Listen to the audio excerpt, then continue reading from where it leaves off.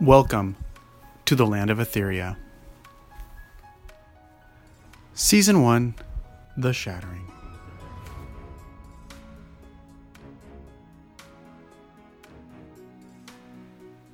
Episode 1, The Shattering.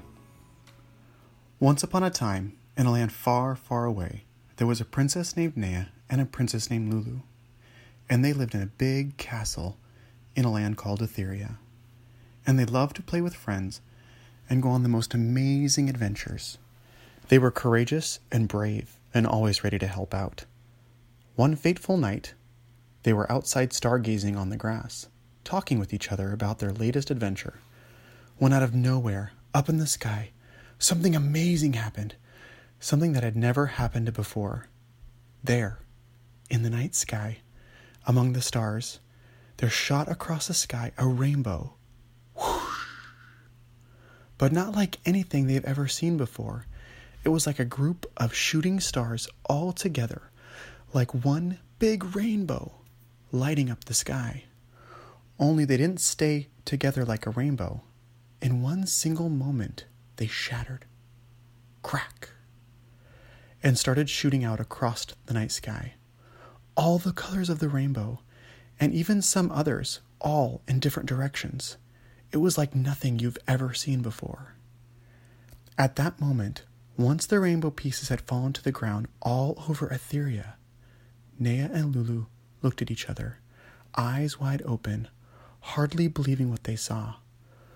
With nothing else left to see, they ran back to their castle, talking over and over about what they had just seen and heard. They had no idea what had happened, or what could cause such a cataclysmic event like this.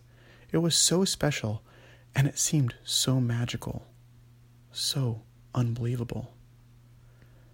The very next morning, they went to the library, and they tried to find as many books as they could about this rainbow shattering in the sky. But unfortunately, none of the books said anything about this. And when they asked around, no one else had anything that seemed to make sense. Some people had already been in bed and didn't see it. Others who saw it said it was the beginning of a new time of peace, while others had the opposite thoughts, like it was a time to be afraid. Since Nea and Lulu didn't quite know if anyone had any better thoughts than themselves, they decided to try to follow the closest star that fell near the castle. They ran through the back fields, around the Foxtail Lake, where they could have sworn one of the stars fell. And they looked around all day, but they couldn't find anything on the ground. So they decided to head back home for dinner before it got too late. The next morning they woke up and went out for a walk together, talking even more about what had happened. And as they were walking in the eastern gardens, they heard a noise behind the shrubbery. "Shh! Lulu, did you hear that?" said Nea. Lulu just stood there, looking at her sister, acknowledging that she heard something. Then from the bushes came a low, bold roar, one the girls had heard before many, many times. One that would normally scare the pants off someone who didn't know where it came from. "Tuck, is that you?" said Nea. From within the bushes emerged a large, furry lion. His slow growl got louder and louder until it grew into a full-on roar. The girls stood there as the power of the lion's great roar caused their hair to dance in the wind. "Did you see that colorful shooting star rainbow thing last night?" asked Lulu. "It looked like it shattered into a million different pieces." "Yes, I did. In fact, that is exactly why I'm here," he said. "Something has gone wrong. Something very big and very, very important. You two are going to need to prepare. That rainbow has been an important part of keeping Etheria safe and this land healthy. We're going to need your help." Nea and Lulu looked at each other in the eyes, nodded at one another, and looked back at Tuck, standing just a teensy bit taller. "What can we do?" they asked. There, over in the forest caves, at the base of Mount Willow, one of the shooting stars fell, the blue one, and I need you two to go retrieve it. The star was found by a frost giant and was taken down into the depths of the caves. I need you guys to go down and get it from him. But now there is one other headed down there who may be lost. I need you also to find him and the star both." So Princess Nea and Princess Lulu set out immediately. They traveled most of the day, and since they were familiar with the land, they had no problem finding the frost caves at the base of Mount Willow. And they started going down, down, down into the depths of the cave, looking for this lost person and keeping a close eye out for any frost giants. As they descended further and further into the cave, they heard a bunch of low-pitched gibberish. A little ways off. Maybe this could be a lost person, they thought.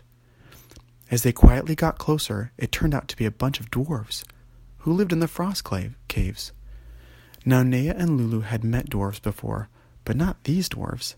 In fact, these dwarves seems to do nothing but joke around with each other, poking fun at someone's nose or the size of their ears or some other odd feature. Nea and Lulu were very careful when they walked up to introduce themselves, as they knew there could be a frost giant nearby.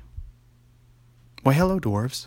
I'm Princess Nea, and this is my sister Lulu from Sparland Castle. Have any of you seen anyone lost? We're looking for someone, as well as a frost giant who lives deep inside these caves." "Good day to you, ladies," said one of the dwarves. "Well, we have not seen any other humans today. We do know where the frost giant is, and as you both look to come in peace and are of noble house, let us help you both." And with that, they pulled out a map of the frost caves where certain landmarks, including the giant's quarters, were. As the girls were about to leave, one of the older dwarves signaled Lulu to come close to him.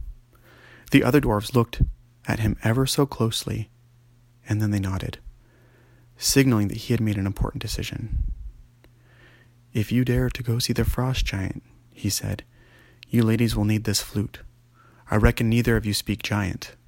The girls both shook their heads. They had heard in their adventures mixed stories about giants. Some had said that they were brute force, angry and destructive. Others had said that they had been rescued by giants, and that in fact, giants were protectors of the land. Since Nea and Lulu had never met one before, let alone talked to one, they weren't sure which side to believe. "Well," said the dwarf, "there is a tune that you can play in front of a giant that will put them to sleep. It's a special tune that is meant to bring much calm and peace to the atmosphere, and with giants it works wonders.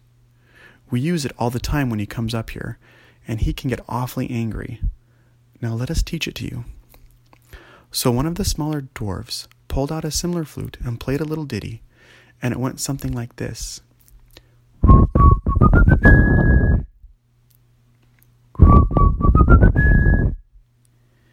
If you play that tune, the frost giant will go right to sleep.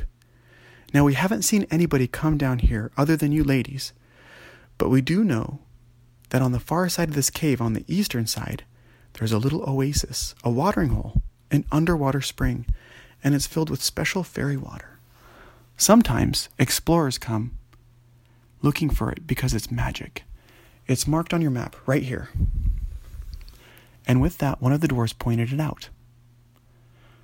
So Princess Lulu and Princess Nea decided that they would check it out, and they went down into the cave. It winded around, and for a few minutes they got lost. But luckily they looked back at the map and eventually made it to the oasis. When they got there, there was a boy sitting in the oasis, filling a flask full of water. When they got closer, they recognized the boy as their friend, Prince Paul. Paul, what are you doing here?" When Paul saw them, a large smile grew on his face. "Well, I got lost trying to help Tuck. He told me that there was something special in this cave that I needed to find. So I came here to get fairy water. Only now I don't think I can remember how to get out. Maybe we can help. We have a map that the dwarves who live in this cave gave us." "Great," replied Paul. "Only there's one thing. We also have to get this falling blue star from the frost giant for Tuck." "From a frost giant?" said Paul, and his eyes lit up. "Yes, but we have this flute," Lulu said, holding up her instrument. Paul rolled his eyes. "I guess it wouldn't be the first time you guys had a crazy idea." No, Paul, it's a magic flute. It puts him to sleep," said Nea. Paul looked at Nea, then at Lulu, and then back at Nea. "Well, If it's all the same to you, I'll keep my dagger close." So the three adventurers followed the map down to the base of the cave where the frost giant's quarters were located.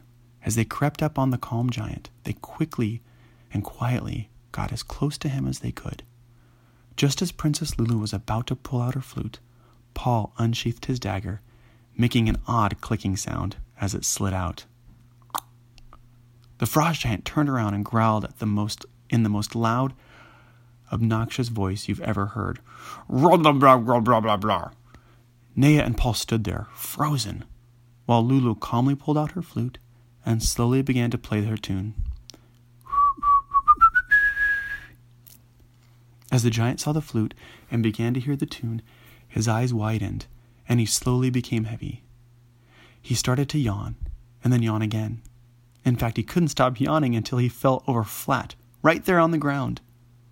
Well, not really on the ground. Luckily, he had a bunch of pillows on the ground that he was just about to fluff, and he fell on those. Now, as soon as he fell on the ground, or on his pillows, the three kids ran over and thought, "Where's this blue star that fell?" And they began to look around.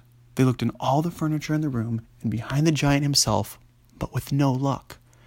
There were a few other rooms they were about to search when Paul noticed something glowing in the giant's pocket. As he stepped closer, the blue light radiating from the giant's pocket got brighter and brighter. As soon as Paul opened the giant's pocket, a bright blue light shined out from it and nearly blinded all three kids. And Paul reached in and pulled out a bright, shining blue crystal that seemed to pulse with light with Paul's own heartbeat. "This must be it," Paul said. Nea and Lulu nodded, and the three of them headed out of the cave. As they walked out of the frost caves, Tuck was there, waiting for them. "It looks like you three have found it," he said, nudging Paul's hand that held the blue star. And as Paul pulled it out of his pocket, it was still glowing.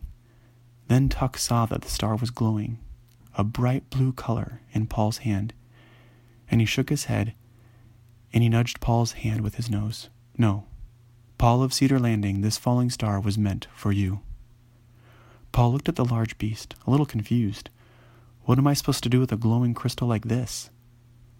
"You will find out soon enough.